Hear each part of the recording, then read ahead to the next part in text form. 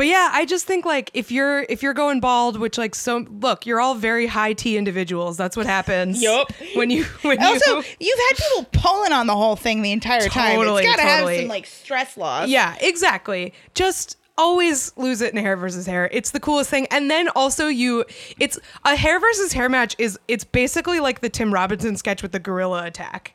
Losing your hair in the gorilla attack. It's like the same thing. It's like you get a plausible excuse to be bald. I forgot about the gorilla attack sketch. It's really good. I thought that was genius. We'll send you 500 little wigs. You switch wigs every 16 hours. To get the confidence of a bald guy. Yeah. That's the thing. You just got to lose it. You can't Baron Corbin it for so long. Like, you got to just get rid of it.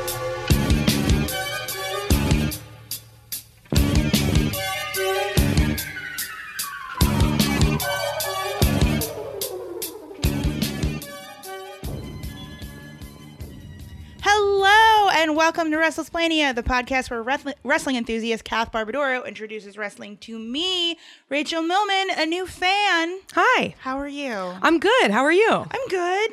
We're in the third day of a 3-day weekend. Yeah, for a lot of people, it's like the fourth or fifth day because I always feel like Memorial Day is when like people forego the traditional idea of a weekend and are like, I'm not going into work. It's Thursday. Yeah. People use their vacation days to try to build into a crazy long vacation.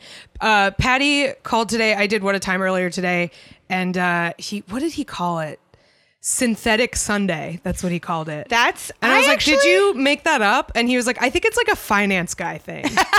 I was like, I like that. That Synthetic sounds right. Sunday. Because, like, not to, dox where he previously was, but he was in the Hamptons this weekend. And was, like, definitely doing the thing where he was, like, texting me being the only guy indoors yesterday. Yeah. Synthetic Sunday. I like Synthetic that. Sunday. That's what it is today. It's Synthetic Sunday. HGH Sunday. I'm bringing it into this show. Yeah, I like it. Yeah. And as it is Memorial Day, is it okay to say we're memorializing a fallen member? I don't know if that's right. We're doing an episode about a sadly, tragically, recently deceased wrestler, Silver King, today. Yeah. I'm filling in a lot of my blanks, but there's still a lot of, I guess you could say the map of wrestling that I have not explored or in some place, and like this is a section that I don't have. And when I saw what section do you mean? Lucha or this time period or a little bit of both. Like I know some lucha, but I actually, I haven't actually been to a proper lucha show live yet. We have had a couple like weird scheduling snafus with it. I want to. It sounds like I can't wait. It's just that's a little bit of a blank area. I have some knowledge, and then this era, and also specifically this era of lucha, I think we both, prior to doing this episode, had nothing on. Yeah, so we haven't really technically done an episode about somebody who primarily worked in Lucha Libre in Mexico yet. As far as I can remember, we have not done an episode about anybody like that. Nope. We've done an episode on some people who have worked in Mexican promotions, but not anybody who is primarily there. And we did do a bonus episode that Rachel's referring to. She couldn't come, but I did an episode on our bonus Patreon feed with JR Goldberg, aka Wrestling Bubble on Twitter, who is a big Lucha fan, extremely knowledgeable about Lucha Libre, and kind of walked me through the differences in that style versus like the American indie style, which is mostly the stuff we go to live. So he brought me to a Lucha show. I referenced that bonus episode because that is probably going to be a really helpful listen if, like us, this style of wrestling is new to you as well, if you're listening. Because it is like, it is really different in a lot of ways. And Silver King did primarily work in Mexican promotions. He started in CMLL, and JR Goldberg also helped us a lot with picking the matches for this and giving us a little bit of context and background about Silver King. So he is from a lucha family. Yeah, I thought that was great. That was like a wonderful, like, first off thing to learn in terms of like who his dad is and who his brother is. Yeah. So, Rachel, have you watched any of the like CMLL Friday shows on YouTube? I watched part of one once when I came home a couple of drinks deep. Yeah, which is kind of the ideal way to watch perfect. it. Yeah, that is like generally if I'm home, if I like come home from a bar on Friday night and it's still on, like it's a great thing to turn on, and it's free on YouTube. If you are at all curious about Mexican wrestling, I highly recommend you check it out because it's a lot of fun. The crowds are always having a blast, and it's definitely like you start to see the differences in the presentation between American wrestling. And not just the whole sort of, is CMLL the one that truly doesn't give a fuck about the rules? I mean, the rules in all of them are kind of flexible. I just mean like the rules about like copyright law. Oh yeah, no, none of them give a shit about copyright law.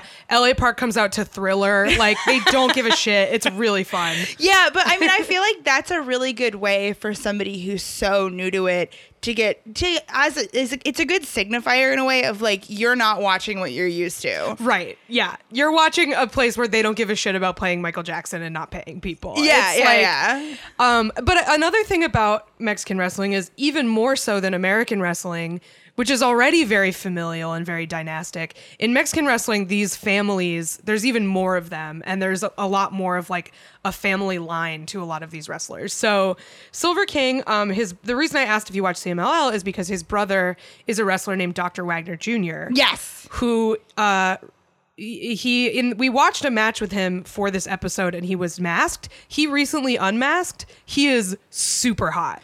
He's proving like, the theory. No, I knew what he looked like, and like I was like really ashamed to be like, oh no, my frame of reference is that I thought somebody was hot for this episode about a guy who recently passed away. I'm a bad person. Look, like Silver King. I'm looking at him. Silver King's got some strong genes, is what I'm saying. Because he was also very handsome. Yeah. Dr. Wagner Jr. is a total babe. And yeah, so he unmasked like 2 years ago. He looks like he should play a character on a CBS sitcom named Dr. Wagner. Do you know what I mean?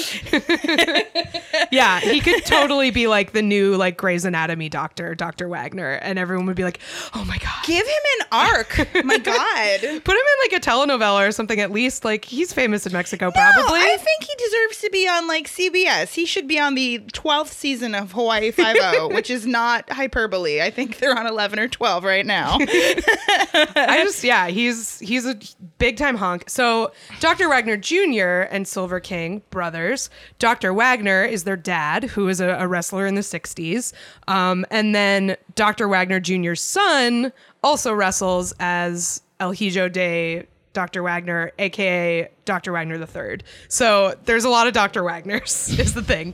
Wagner, and Wagner. Yeah. That's their private practice. It's WWWK. I think that would be it, right? Wagner, King. Because Silver King. Yeah. I like it. Yeah. WWWK. And so he was married to a wrestler named Xochitl Hamada for a while. So like, this is a family like married to the game. Like they're in it. Silver King started training really, really early with Dr. Wagner Jr. They were both like, I think 17 was Silver King's debut. Yep. Started wrestling as Silver King pretty soon into his debut. I think it's kind of interesting that he was unmasked really early. 'Cause like, I just feel like when I imagine a Mexican wrestler named Silver King, like that guy has a mask, you know? Oh, for sure. And he was unmasked by El Hijo de Santo, who I saw at that lucha show that I went to with JR, son of the famous El Santo, the most famous lucha libre guy ever. Oh, okay. So, yeah. El Santo is like, apparently there is like no one in American wrestling compares to how famous El Santo was in Mexico. Like, not The Rock, fuck The Rock. Orders of magnitude above that. So fuck you, Dwayne Johnson. yeah. So El Hijo de Santo is his son. I can't remember if he was his real son or not, but anyway, he unmasked Silver King, and then he wrestled without a mask, which honestly not so bad because he's very handsome. Yeah, little cutie. He was very cute. JR says in one of the essays he wrote, which you can subscribe to his Patreon to read, says that Silver King looks like the kind of guy, if he were Caucasian, would get called all-American looking by like all the announcers. I think it has to do with like the shape of his nose, if that makes sense. Okay. Like there's something about like everyone has like their own, in terms of like their home country, their version of like a ski jump nose, and Silver King has it. Do you know what I mean? Does that make any sense? Kind of. I see what you mean in the sense that like he has a very like trustworthy face. Like he has like a face that conveys like not a childishness, but like a little bit of an innocence to it. Like he just he looks like a good person, which we'll get into in some of these matches because he wrestles some dudes with some faces. Yeah. But yeah, like he in pretty much everything we watched, he's the good guy, and you get it. Like you immediately understand that he's the good guy because that's what he looks like, and he just looks so nice, and like he would protect you from the bad, evil Rudo wrestler who's, you know, mean. I'm so glad that the bad guy is called Rudo, like that I, as an idiot gringo, can figure it out. Rudo. I understand. Yeah. So in Lucha Libre, it's Rudos are the bad guys and Technicos are the good guys. Yeah. Which I think in the episode that's coming out this week, or maybe the one that was out last week, we were talking about how in Mexican wrestling, it's like the Technicos and the Rudos. It's less like good and evil and more like, what is your approach to winning? And Rudos will cheat to win and Technicos won't. But it doesn't necessarily mean character-wise that they are like the person you cheer for and the person you boo. You know what I mean? Yeah. I think that's very interesting. Yeah, because Technico also, again, like Rudo, rude. Technico to me, in my context, in the way that I process things, is like Technico is the person going, technically no, and like they're the nerd. That's a good way to remember it. Yeah. I think about it as like they're into the technical side of wrestling. I'm sure that that's the actual root of it, but like this is my Swiss cheese brain. No, I don't think I'm right. It's just the Spanish word. Like, yeah. You're not wrong. Yeah. But that's how I think about it, is like somebody who is into like the another kind of nerd, you know, like the Zack Sabre Jr. type of nerd, where it's like, I'm a nerd about pulling your arm out of your socket. Yes. And I'm going to do it like very by the book, you know? Yes. But yeah, so Silver King gets his start pretty early, and he gets a lot of success pretty early. He, like I said, wrestles primarily in CMLL. And this was at a time when CMLL was not as popular. Like right now, CMLL is arguably the most popular promotion in Mexico. AAA is kind of second tier. Mm-hmm. And back in those days, AAA was much more popular. So Silver King was kind of like the top guy in the second promotion, which again, like, and JR talks about this, but if you're thinking about him as like the ultimate good guy, like that's a real good guy move to be like, no, I'm sticking with the guys who had my back. Exactly. I'm going to carry him through. Exactly. Yeah. So he's working in a tag team for a lot of this Los Cowboys, which is great. I loved it. With a wrestler named El Tejano. And so, you know, the Texan. Yeah. Silver King and the Texan. Which, by the way, I do want to say, in all of the lucha stuff we watch for this, they do call him Silver King. They don't call him, like, the Spanish. I don't know Spanish, but whatever the Spanish would be for Silver King. Like, his name is Silver King, which I think is kind of interesting. That is interesting. When I first watched this, I had to go back to the notes because I got embarrassed, because Silver King in my brain was a mask guy, and then he was not the guy in the mask. Right. Because, again, sorry, I'm dumb. No, it sounds like a mask name. It's like when we got confused about Massage Envy because the guy who has the mask name doesn't have the mask in Massage Envy. Yeah. Like VSK sounds like a mask guy, but he's not the mask guy. Yeah. And then the other guy just has like a normal dude name, and you're like, what? Yeah. Yeah, that's what Silver King is. But yeah, and this match, like in particular, I wrote down in the notes for this episode who's who, because it is like really confusing and hard to see. Thank you. Especially because El Tejano and Silver King look like almost exactly the same. Like they have like the same body type. They are wearing exactly the same gear. And it's like, I can totally see why they were a super successful tag team. Yeah. They're like little twins. But also I'm watching like a very poor quality match rip on YouTube. And it's lit by some excellent candles, like for sure. Yeah. It's real bad. It was still really fun to watch though. A lot of action in this. It was good for me atmospherically, and I think it will be good for any person who is like not familiar with this era of like, do you want to get the feel of what this was like? Yeah. This is the feel of it. Yeah. And it's like a lot. It's also like very indicative of the Lucha Libre style, because it's a 6-man match, which is like a classic Lucha Libre form, a trios match. It's 2 out of 3 falls, like almost all Lucha Libre matches are. And it's a bunch of rolling flips and arm drags and like all of the stuff that's your shit.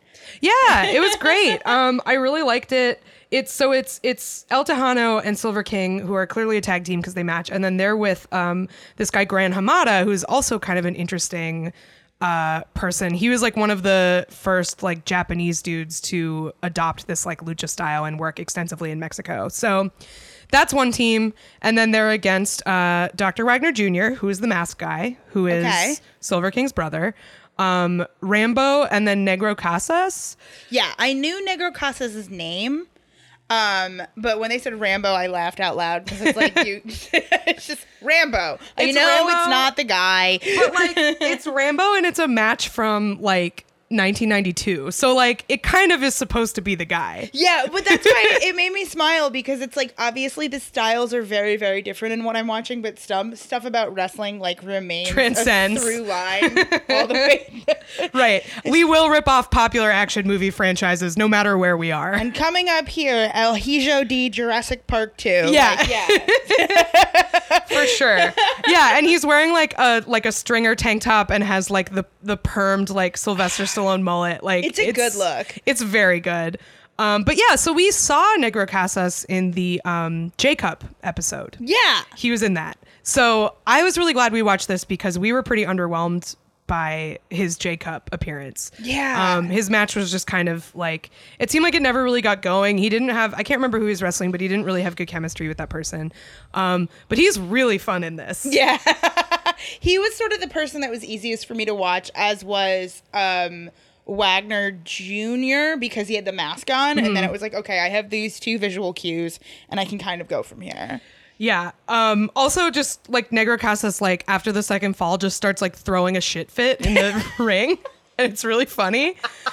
And it was a lot of like little fucker activity, which I'm always a fan of. Yeah. Like, we're going to hang you off the edge of the corner here. Let's go for it. Which is like, I love that. I love shenanigans. Yeah, there were a lot of shenanigans, and Negro Casas was kind of leading the way on the shenanigans, which I appreciated. And then also he gets his like comeuppance for being a little fucker when Silver King takes him and does a Cesaro swing to him, which is great. Like, it's so good. It's really fun. And again, like, you know who everybody is, like it's also beautiful to see the root of that. Yeah. I mean, like, who knows if that's the root of it? Like, everything has been stolen over decades and decades and decades. But like for Cesaro, that's likely what he knows that from. I mean, I had to guess. I think a lot of people do that, but it's fun to see an earlier iteration of the swing made famous to us by Cesaro. I will say that Cesaro's version is pretty iconic to me.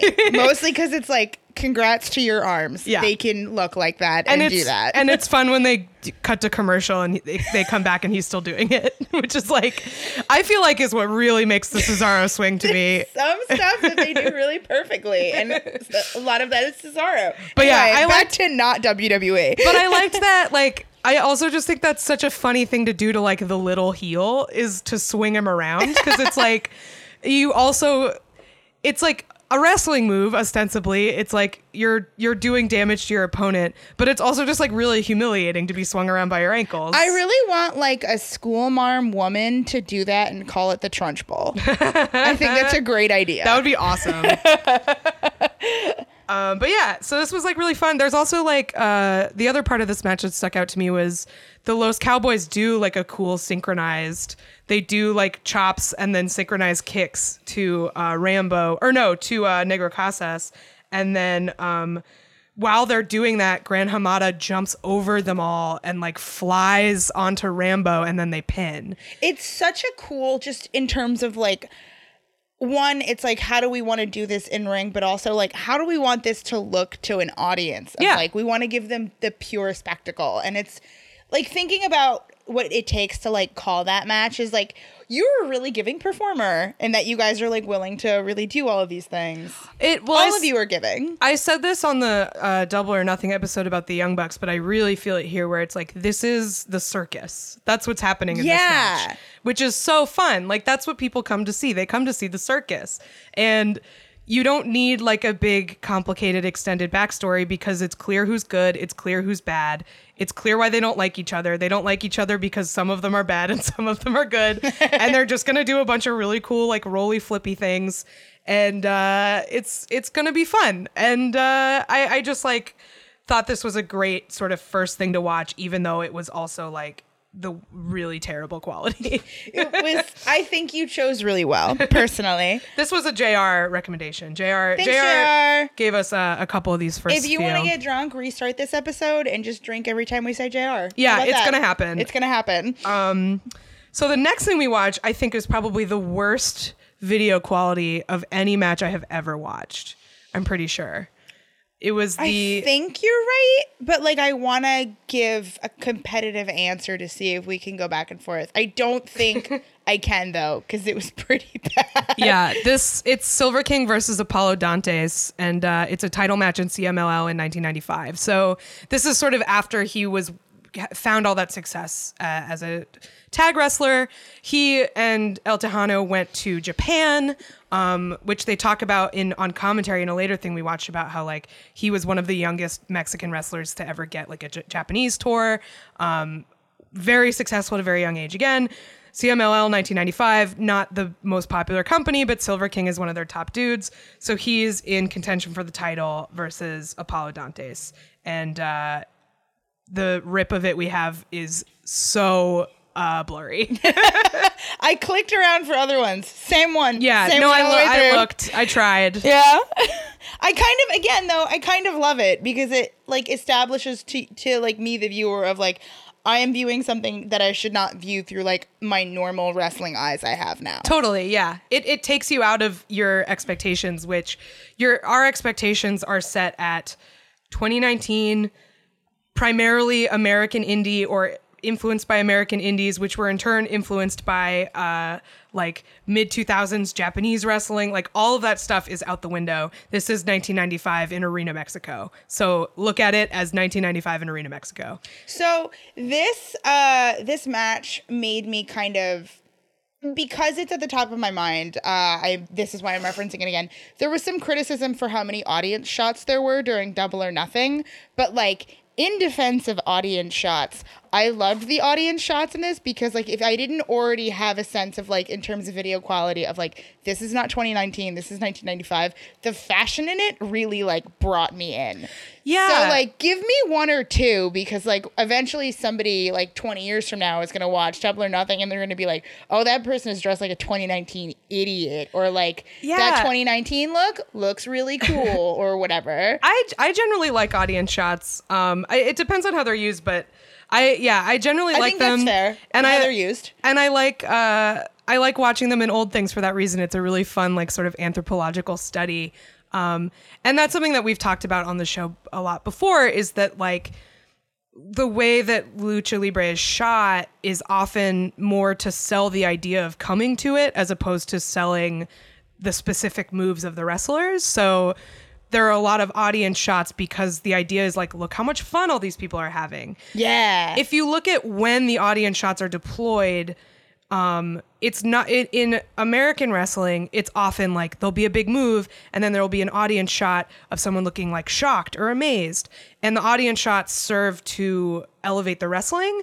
Whereas in a lot of Lucha stuff, at least from the CMLL stuff I watch at Arena Mexico and watching this, it's more like they'll just cut to the audience whenever, just to show that people are having fun. It's not so much that the audience shots support the wrestling. It's that the wrestling supports the idea that the audience is having a really good time at this thing. Yes. And I found that to be really enjoyable. I I think the lady in the suit is like such a wonderful example of it. Oh, she rules. Yeah. So she's ready to get in there. this match, it's Apollo Dantes holds the title. Again, he's a Rudo. Silver King is the Technico. He's very mean to him. JR wrote a really good essay about this, and basically said that he like the thing that differentiates this like a title match versus an apuestas match, which is like the mask or hair or something like that, is that like the title match is about who's the better wrestler. An apuestas match is like a personal grudge match. And so like in this match, there's a moment when they roll out of the ring and they almost start to brawl, but then they just get right back into the ring. So like we're settling this through wrestling. We're not settling this through a street fight or whatever. But so they elevate the stakes that way. Like it's supposed to be about like who's the better wrestler. And then, there's this woman in the front row in like a sport coat. She looks like, she reminds me of like someone, who's in Baby Boom? Diane Keaton. Yes. She reminds me of like someone Diane Keaton would play in a movie. Okay. Like just a career woman. She has a case of what I would call extremely 90s bangs. Super 90s bangs. Yeah. And it looks like she's there alone, and she is like marking the fuck out, and it rules. The fact that she's doing like the look at my eyes, look at your eyes, look into them thing at like these two guys who are like in incredible shape and are just like large people is I love it. Good for her. She's so mad. She should be like an audience member for everything because she was just marking the fuck out. Yeah, I want it was her to awesome. have like the best rest of her life possible. I know. I wonder where she is now. I know. I hope she's still sitting front row at Arena Mexico. Oh, me too. I hope she rose to the top of the company if she's in her business casual.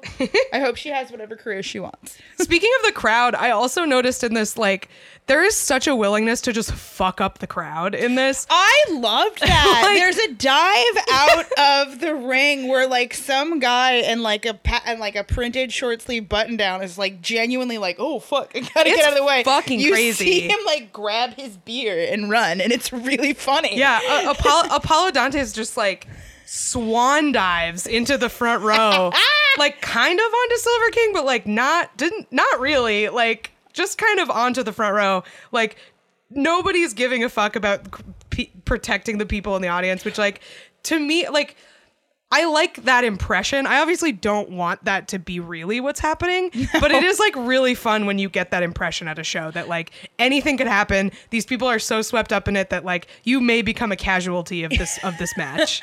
So that's what I tell myself when I'm sad that we can't afford front row seats, which is like I probably can't afford to get hit in the head with a ladder or with a foot. But like that's kind of also what I feel.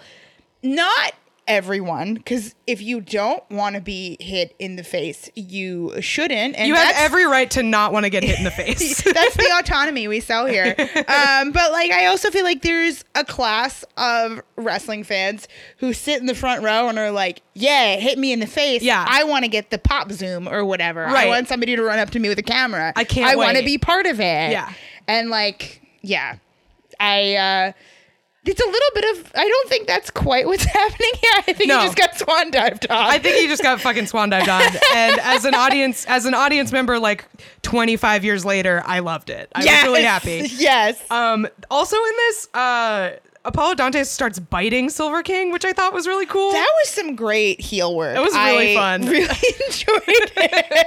I also like he's a piece of shit in this match. And Yeah, he he's totally is. Like when he starts slamming his legs against the ropes and stuff. Yeah. And when they have each other in a leg lock at some point and they roll out of the ring and land on the ground, and I thought that was just like so exciting and wonderful. Yeah. It was. Yeah. This match rules. It was really neat. I wish I could watch it in better quality because it was really fun. The next match we watched, I think, was probably my favorite, which was Silver King versus Emilio Charles in a hair versus hair match. It's a lot of fun. It's awesome. This is, I think, Silver King at his hunkiest. He's really cute. Yeah. The match starts like right away. He starts running the ropes, and he's running the ropes in like a Ribera jacket. Like he starts and he has that shiny silver jacket on. He doesn't even take it off. He's just like so ready to go. And I'm just like, that guy's adorable. I love him. I immediately was like, I love him. I'm rooting for him. I don't want him to lose his beautiful hair, even though it is already kind of receding at this time.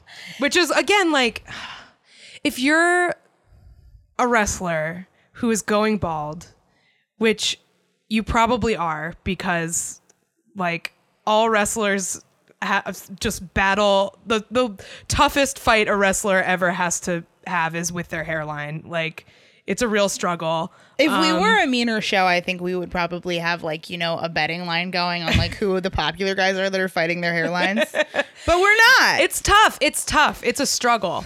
But like, if you're struggling and you're losing that battle, which you will lose, like, it happens. Just do a hair versus hair. Do a hair versus hair. It's the fucking best. When's the last time there was like a really popular hair versus hair? They do them occasionally in WWE, but this was going to be my other point. When they do them in WWE, you lose and then you just have to get your hair cut. You don't get shaved in the ring, which is to me like the whole point. You're destroying the stakes of the whole thing. Right. It's like, it's not just about losing your hair. It's about being forcibly shaved. Like, I don't mean to defend CM Punk here, but he shaved a woman's head in the ring. That is the stakes of the thing. Right. That's what it's supposed to be like. Of course, he was doing it for his weird straight edge club, but we don't need to get into that. I don't know what you're referring to. Oh, he had like a whole straight edge gang. You know that because you've seen the Subway Jared video. Mm-hmm. You know the video, obviously you know the video where CM Punk says, "Get me Jared from Subway." Yes, okay. It's because he's trying to get him to join his straight edge club. Okay. So how does shaving a woman's head come into it? There's a woman with like a bald head in there, and then I saw another YouTube preview clip that I didn't click on of him shaving her head. Okay. And like, I guess we have to watch the YouTube clip to get the context for that. But whatever. Yeah, no, don't. I think you know what I think would be a really funny heel move is showing up to a hair versus hair and just shaving your head right before it. And just being like, I took it away from you, and then obviously the other guy has to lose. You don't get this from me. Yeah, I decide. Exactly. And that's what Silver King does. He loses, and it's like so tragic. I know. Also, he blades like crazy in this. He blades like crazy, and they zoom in on him getting ready to blade, which is very funny. Yeah, it's super funny. And also, like, I will say, I don't think he took a ton of Advil before this. It's not to be gross. It's coming out thick. Yeah. It clots up pretty quick, but you get some good dramatic like streaks of he drips onto his own shoulder, and you're like, ugh, gross. Yeah, and there's a part where after he's bladed, so he blades. So first of all, I also want to say Emilio Charles is the perfect like, if Silver King looks just like a good guy should, Emilio Charles looks just like a bad guy should, especially in a hair versus hair. Yeah. He's evil looking. Yeah, he looks like a piece of shit. Yeah. He looks like he should be in Metalocalypse. Yes, he does. He has like kind of that mushroom haircut that the little guy in Metalocalypse has. Exactly, with the buck teeth. Yeah, and he's a little like, he's just got one of those faces like, he's a little like Danny Trejo-ish, like he's very weathered. Yes. And so he's just like, you know right away he's the bad guy, and then he's just a beast, and he's so brutal to Silver King. Big and mean. He punches him. That's where the blading comes in. I love a punch that results in blading. That results in parallel cuts to the forehead. Just, you know. It's my favorite middle finger to how injuries work. And I mean that very sincerely. Is that like, if you're doing your job right, you're just like, oh yeah, no, that's how you bleed from your head is you get punched. Which is like, sometimes true. That's just how that works. Yeah. It's either that or like face into the turnbuckle. Like which Silver King also gets like his forehead slammed into the ring post a bunch of times. But yeah, there's just like, it's so dramatic because it's so clear like who you're supposed to be rooting for. There's a lot of really beautiful close-ups after Silver King has bladed where Emilio Charles is holding his hair, and like he's got him in a hold and he's pulling his hair, and Silver King's face, his eyes are like bulging out of his head, and he's just like screaming, and you feel for him so much, and it's like so dramatic. You really want him to win. And then when he does, it's a 2 out of 3. So Silver King gets the first fall like almost right away. Then Emilio Charles gets the second fall, and then Silver King very tragically loses. Loses the third. Yeah. Thank you for the crowd shot of those two ladies in like sublime Laura Ashley wear that they have going. They have like crazy blush on too. It's nuts. If you like didn't catch it, go back and look for it. Yeah, I just like, not only is it so dramatic and you so want Silver King to win, but the finish is like so heartbreaking because he almost pins Emilio Charles. It's like the crowd thinks it's over. Like that's how close it is. And it's the ref is like, nope, no. I think on commentary, they're talking in Spanish, but I think they say something like 2.8 or something like that. Like it's so close. So close to 3. And then right afterwards, like they don't even let it breathe. It's like right afterward, Emilio Charles pins him. And it's just like, oh man, like that sucks. Why couldn't you let him recover? I know. Just at least let people appreciate that he almost got you. But no, he's just like, absolutely not. This has gone on too long. Fuck you. And yeah, but that's the beautiful like cruelty of these types of matches. Totally. I have to appreciate the artistry, even if the guy I'm rooting for had to lose his hair. I will say this though, he then shaves his hair and he immediately looks 10 years younger. Yeah. Like he just looks really cute with short hair.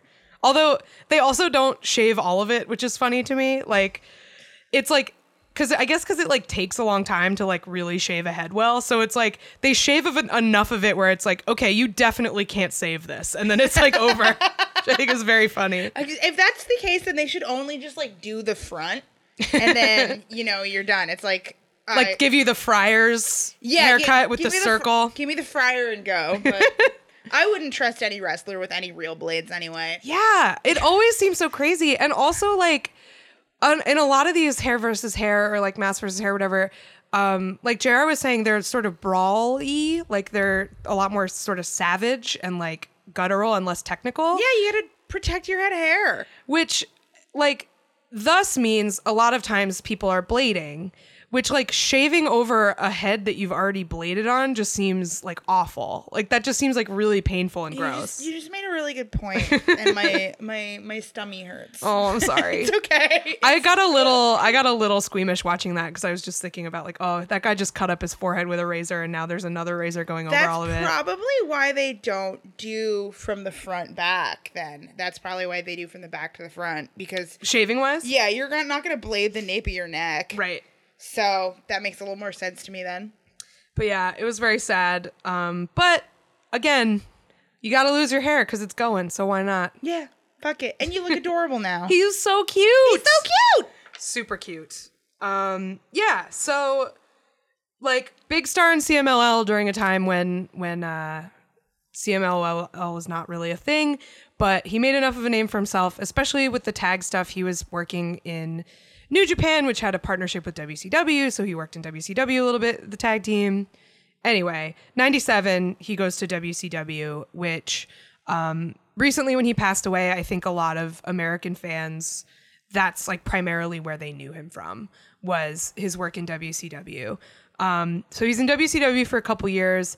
He's never really like a big star there, but he is like a solid member of the roster, often fighting the other luchadors on the roster. Like he worked with LA Park a lot, Halloween. Like there are a bunch of dudes he worked with. So. Yeah, and the Eddie match was nice because it was. I watched everything for this twice because I was like, it's very grainy and I don't know what I'm looking at. But the Eddie match, the first time I watched it was like kind of like a nice anchor of like, okay, you know a little bit of what you're doing here. You don't have to be so stressed out about like making sure you get details in and making sure you observe everything in like the quote unquote right way. And it's like, oh, you know Eddie, you've seen WCW like camera styles. You can kind of like relax while you watch this. And it was a nice like way back into my way of watching things, I guess. Right. So it's a match with Eddie Guerrero. Yeah. And it's just from like a random Nitro. Like I don't think it's from a pay-per-view. They spend most of the commentary promoting Hulk Hogan. Yeah, they're talking about Hollywood Hogan versus Sting to give you some sort of time frame for when this was happening. And yeah, it's like there's nothing super remarkable about this match. It's just that like Eddie Guerrero is really cool. It's really solid. It's very the wrestling is technically like very, very good. It's clearly two guys who like know what they're doing and who have good chemistry.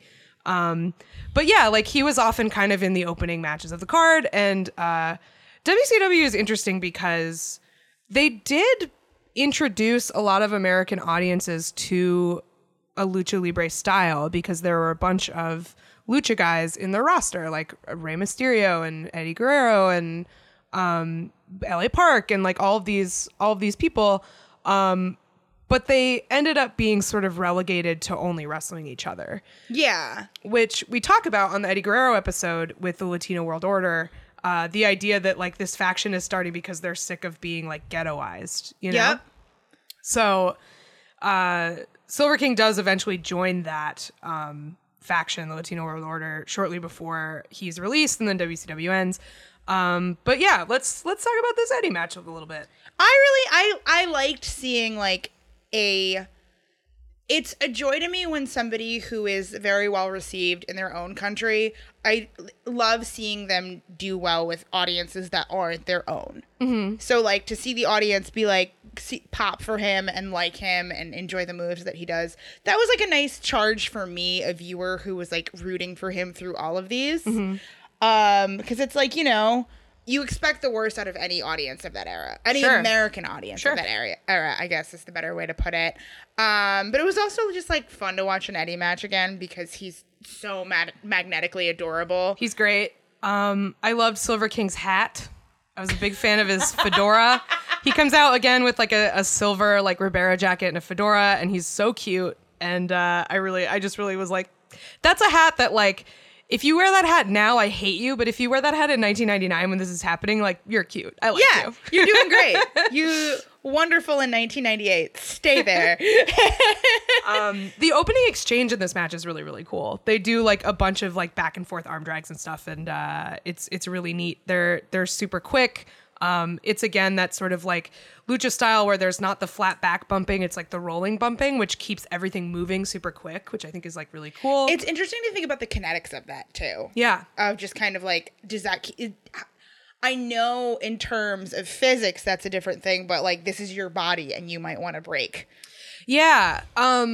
It's interesting because like arguably that style is easier on the body. I think it's probably a lot harder for cardio, but bumping, if you think about the impact of flat back bumping, which is the American style of just like landing flat on your back, and the goal is to kind of get as much surface area down as possible, so you're just slamming your back over and over again, whereas the Lucha Libre style is to roll through. Yeah. So instead of stopping that momentum flat, you use that momentum to keep rolling, so you don't, the impact isn't as much.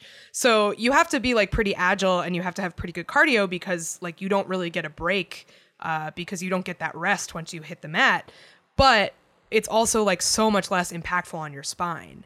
So a lot of lucha guys tend to, I think, have longer careers because they're not slamming down the same way. Yeah.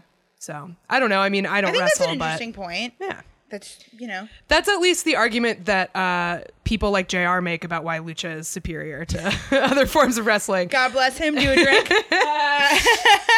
But yeah, I believe it. I mean, when you're watching it, like you don't see, there are a lot of really dangerous moves of like people doing moonsaults to the outside and stuff. But as far as the stuff that's happening in the ring, it's a lot less of that like slamming down like that. I mean, like, all love to JR. None of this is good for you. Right. Which, I mean, we are talking about someone who died in the ring at 51. So, like, this isn't good for you. None of this is healthy.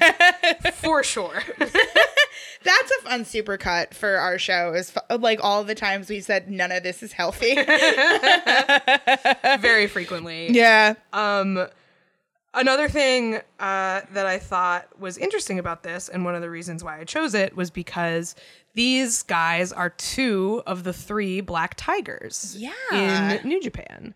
So we recently talked about Jushin Thunder Liger on a recent episode and how he is from an anime, which is very funny. And the reason they introduced that character is because Tiger Mask was a previous character from an anime that was very popular in New Japan. So in addition to Tiger Mask, who is like the good guy in this anime, they then a few years later introduced Black Tiger. Yes. Who is like the villain version of Tiger Mask. And so he would fight Tiger Mask all the time. And historically... Sounds like anime. Yeah, classic anime. And historically, Black Tiger is a foreigner. It's always been a gaijin wrestler. And Tiger Mask has, I believe, always been a Japanese wrestler. So, yeah, there have been 4 Black Tigers. Oh, sorry. No, there have been a lot. There have been 7 Black Tigers. But the first couple, some are more well-known than others. Exactly. So it was first played by a British guy named Mark Rollerbar Rocco. But the second Black Tiger, starting in 1993, was Eddie Guerrero. Yes, that I knew. Yeah.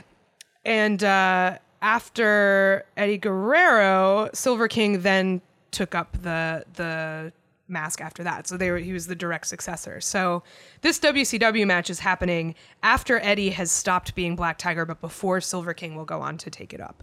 That's a really interesting, a relatively small time frame. Yeah. Huh.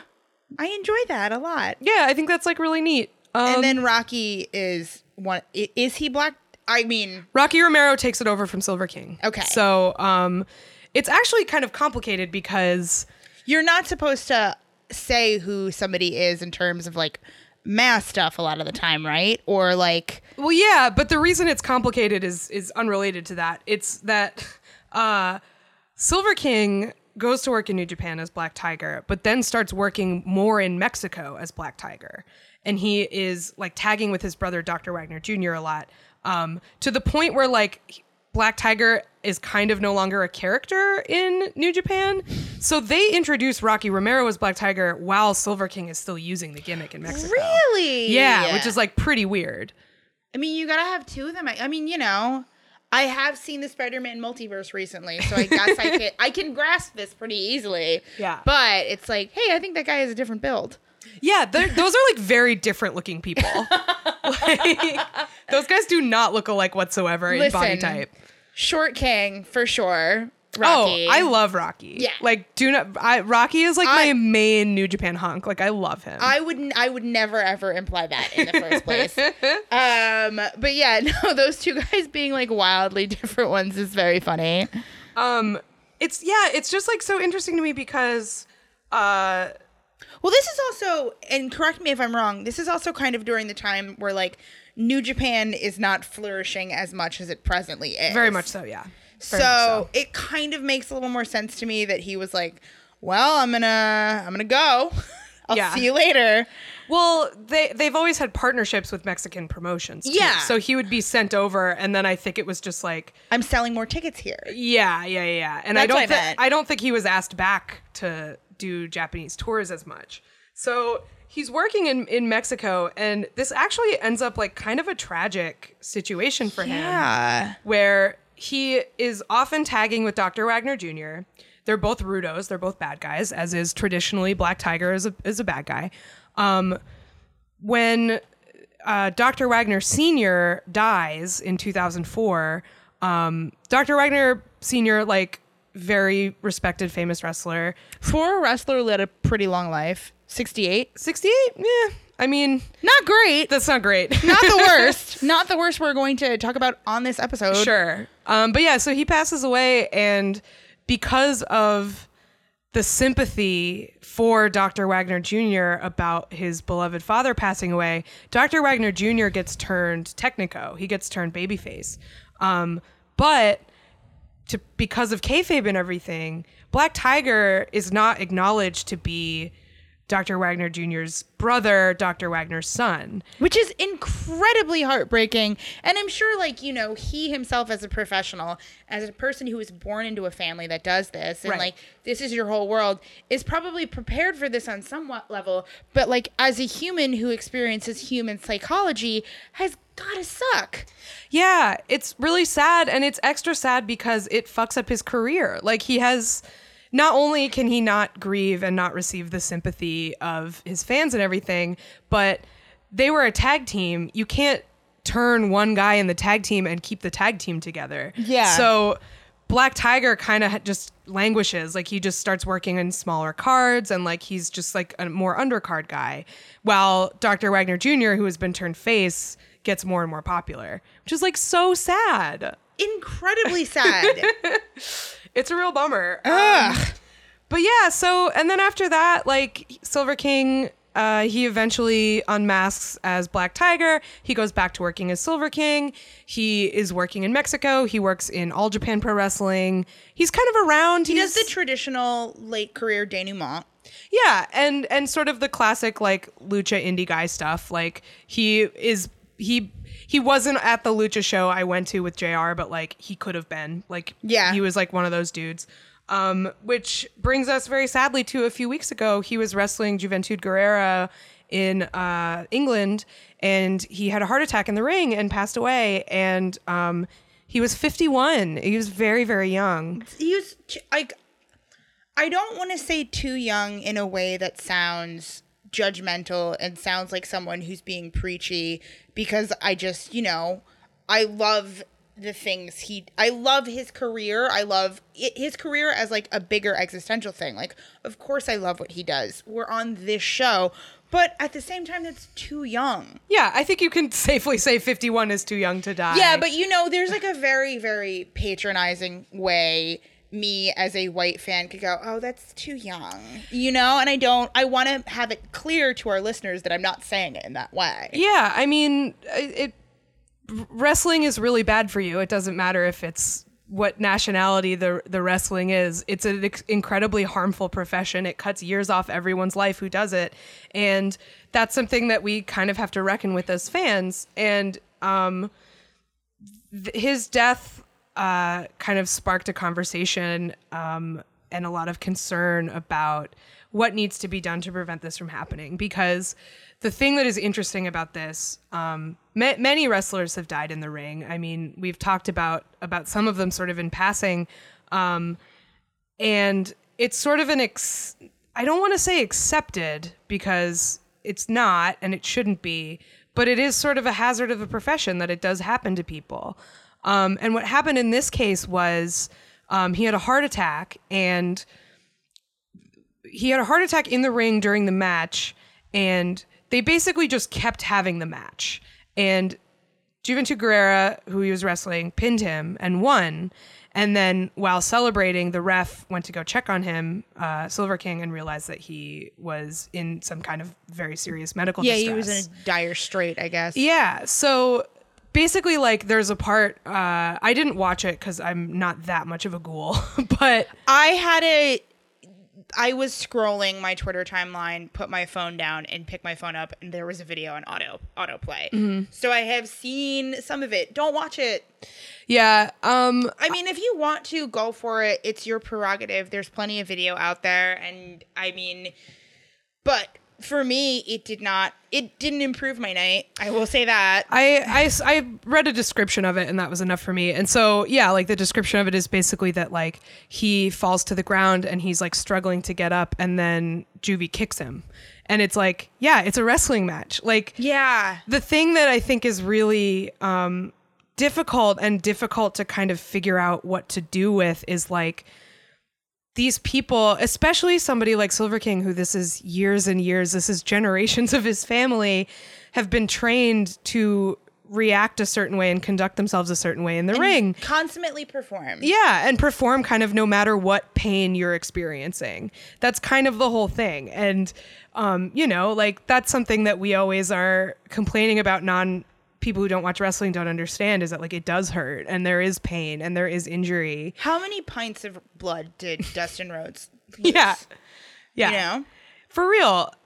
So, like, I guess it's just like, if you're performing in that situation, you can't, the medium dictates that you can't constantly be checking in with the person you're wrestling and asking if they're okay. You have to trust them to do their job. And him as someone who has been doing this job for 17 minus 51. Yeah. Like 30 odd years. Of course you're not going to be like, hello, now is the time where I'm going to say I need a doctor. Of course you're not going to do that.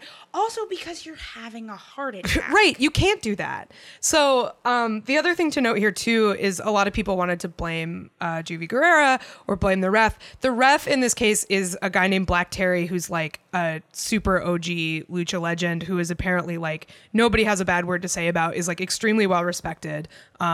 So, this isn't a problem of, like, amateurs not knowing what to do. No one person fucked up here. Right. Yeah. I guess that's the point I want to get across is like, this is a really, really horrible situation. And it's really tragic. And I'm sure that the people who were in the ring with him wish they had done things differently, but I don't think anybody did anything that they should feel guilty for. Yeah, and anybody tweeting to the contrary would have done a much worse job, I would say. It's a terrible situation to be in, but at the same time, it does sort of beg questions on what can we do to minimize this happening without completely compromising the sport or the entertainment. And yeah, like, I think it's a worthy question of if the entertainment needs to be compromised, that's maybe worth it. Like maybe this isn't, maybe the way that we experience wrestling now isn't more valuable than human life. You know, like I don't know what the answer is. You're going out on a limb here, Cass. Well, just like at what point do you make those calls? Because it's like, these are consenting adults. They are aware of the risks. I think to me, like, the number one thing that I would change to prevent this kind of stuff is to pay these people better so they can retire. Like that is my thing. That's like, correct. like, I think you are correct. I still think there's going to be people who say, no, I'm not giving up. And that's a question of ego. And that's a question of like passion and love. But I think your solution would solve a lot of it. Because like I think there's like stuff that you can do and that people have been advocating that is good. Like there should be EMTs. Refs should be trained in CPR. Like those things absolutely should happen. It should be as safe as humanly possible. But if you don't want to substantially change wrestling as it is, you provide for the performers because they're risking their lives. It's kind of, and you know, I'm not doing a call out post on any ref or anything like that.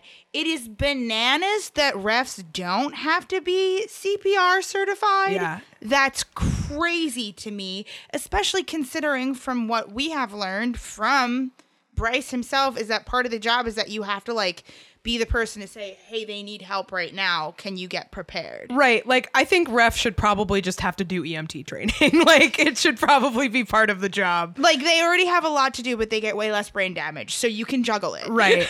Well, that's the other thing. And that's not really the problem with, you know, like Silver King didn't die because of a risky spot or whatever. But I do think that there's something to be said for how dangerous wrestling is getting in general. And it's getting to the point where, maybe like for the good of everyone, people should try to pull back on the amount of risks they're taking because you don't need to take a lot of these risks to do an entertaining job. Yeah. You can put together a really compelling, powerful match without risking life and limb to the extent that a lot of people risk life and limb, you know? So that's another thing I'm kind of thinking about. I also feel like some of the problem is that, people kind of fetishize this kind of stuff. They think it's like, well, you know, out in a blaze of glory, like. Well, yeah. I mean, again, JR pointed out that the guy who is the head of the safety commission was like, you know, this is like the romantic way to go. And it's like, yeah that's a respectable position, but you're the head of safety and health. So maybe you should change either your job or your position on that matter. Right. Yeah. The commissioner who's in charge of what safety measures are in place probably shouldn't be talking about how this is a warrior's death. Like that's not what you want. No, like you have more paperwork to do now at work. Like don't be talking about like warriors and romanticizing like. Yeah, these are people's lives that are like, yeah, like Todd from accounting went out in a blaze of glory is like, so that's why we're not increasing, you know, your benefits or your life insurance or your dental. And it's like, no, this doesn't fly. And this doesn't fly in any other industry. And I get that this is a unique industry. And I get that, you know, usually Todd from accounting doesn't have a blaze of glory and but there still needs to be more. And I think we are correct in saying that. We're right. In conclusion, we're right. Yeah, I guess like the thing I think about is sort of, you want to treat people like adults and you want to let them do what they want to do. And if they want to do this like incredibly dangerous stuff, then they should be allowed to. They're grown-ups, and people do self-destructive, dangerous things all the time. I think the thing is, the more economic precarity is involved in this career path, the less of an actual choice people have. And that, I think, is why I think a huge thing to combat this problem would be making sure that these people are provided for. Because Silver King dying in the ring in England, if you think about why a 51-year-old has a heart attack, the physical toll that wrestling takes on you is a lot, but so is the physical toll of traveling every single weekend for your entire life. Yep. And, you know, going from Mexico to London on a flight and then getting off the flight and immediately going to wrestle, like doing that kind of stuff is also not good for you.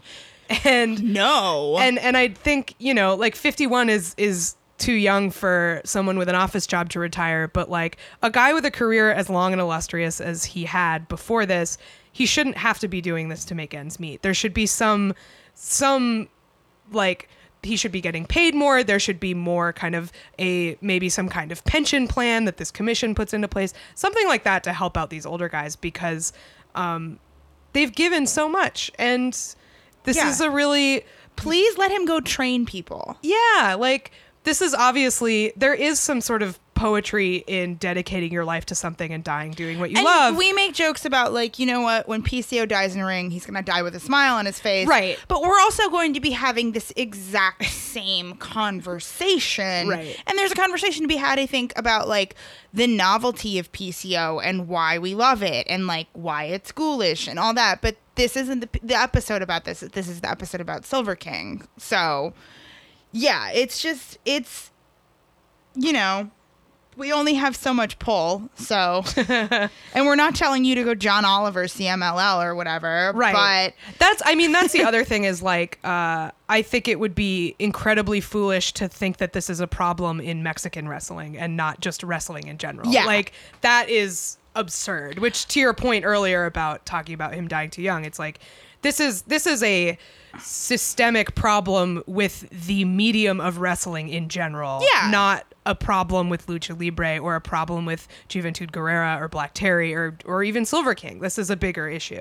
I don't want to be too cynical on this episode, so I apologize, but I have a feeling it's going to be a similar conversation to the similar conversations that we have in this country about guns. Yeah. Like, it's going to take a bigger thing for it to change, and I want to be wrong, and I would love to be wrong. I would love to be wrong before this episode comes out, you know? But, like, I don't see it happening quite yet, which really sucks. Yeah, I mean, because it's a constant attrition. Like, these people are constantly putting their lives on the line, and bad things happen, and it's a bummer.